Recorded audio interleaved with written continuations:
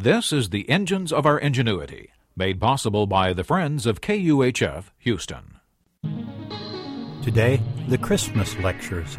The University of Houston's College of Engineering presents this series about the machines that make our civilization run and the people whose ingenuity created them.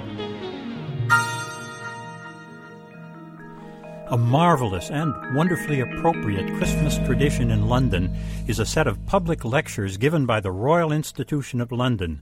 These so-called Christmas lectures on science run during the holiday season, and they're meant for young people. This gift of the Royal Institution to children is now a venerable Christmas observance in which science is placed within the grasp of the next generation. The lectures trace back, interrupted only by the years of the World War II London Blitz, to when they were begun by a still young Michael Faraday. The first set of Christmas lectures was given by Faraday's close friend, J. Wallace.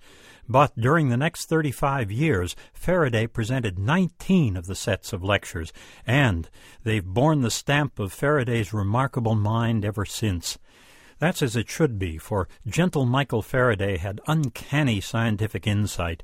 He was remarkably able to cut to the bone and tell children just what would best reveal the things science had to show them. He also had an unmistakable sense of theater. One stunt would be, without warning, to suddenly fling large metal objects across the room at a giant electromagnet. Fire tongs, then a poker, and there they would adhere.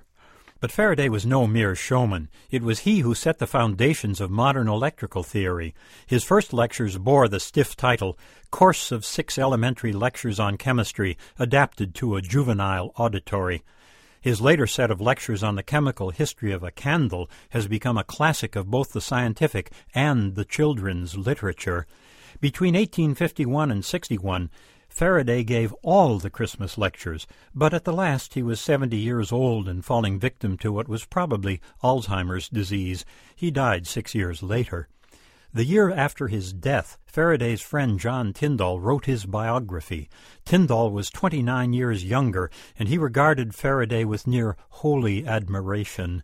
The deeply religious Faraday had begun the series. Now the agnostic Tyndall became its primary heritor. Tyndall gave the next Christmas lectures after Faraday, and he did so a total of 11 more times thereafter. Like Faraday's, his lectures became classics. He began his Lessons in Electricity, the 1876 lectures, with these words. Many centuries before Christ, it had been observed that yellow amber, called electron, when rubbed, possessed the power of attracting light bodies, and in one stroke he paid homage to Faraday's religious beliefs while he awakened students with a lovely linguistic connection. Thus, for nearly 2 centuries, the Royal Society has sustained this very special gift to the young, the handling of mystery and the celebration of wonder, making flesh and blood of ideas that once seemed to hover beyond the reach of understanding. I'm John Lienhardt at the University of Houston, where we're interested in the way inventive minds work.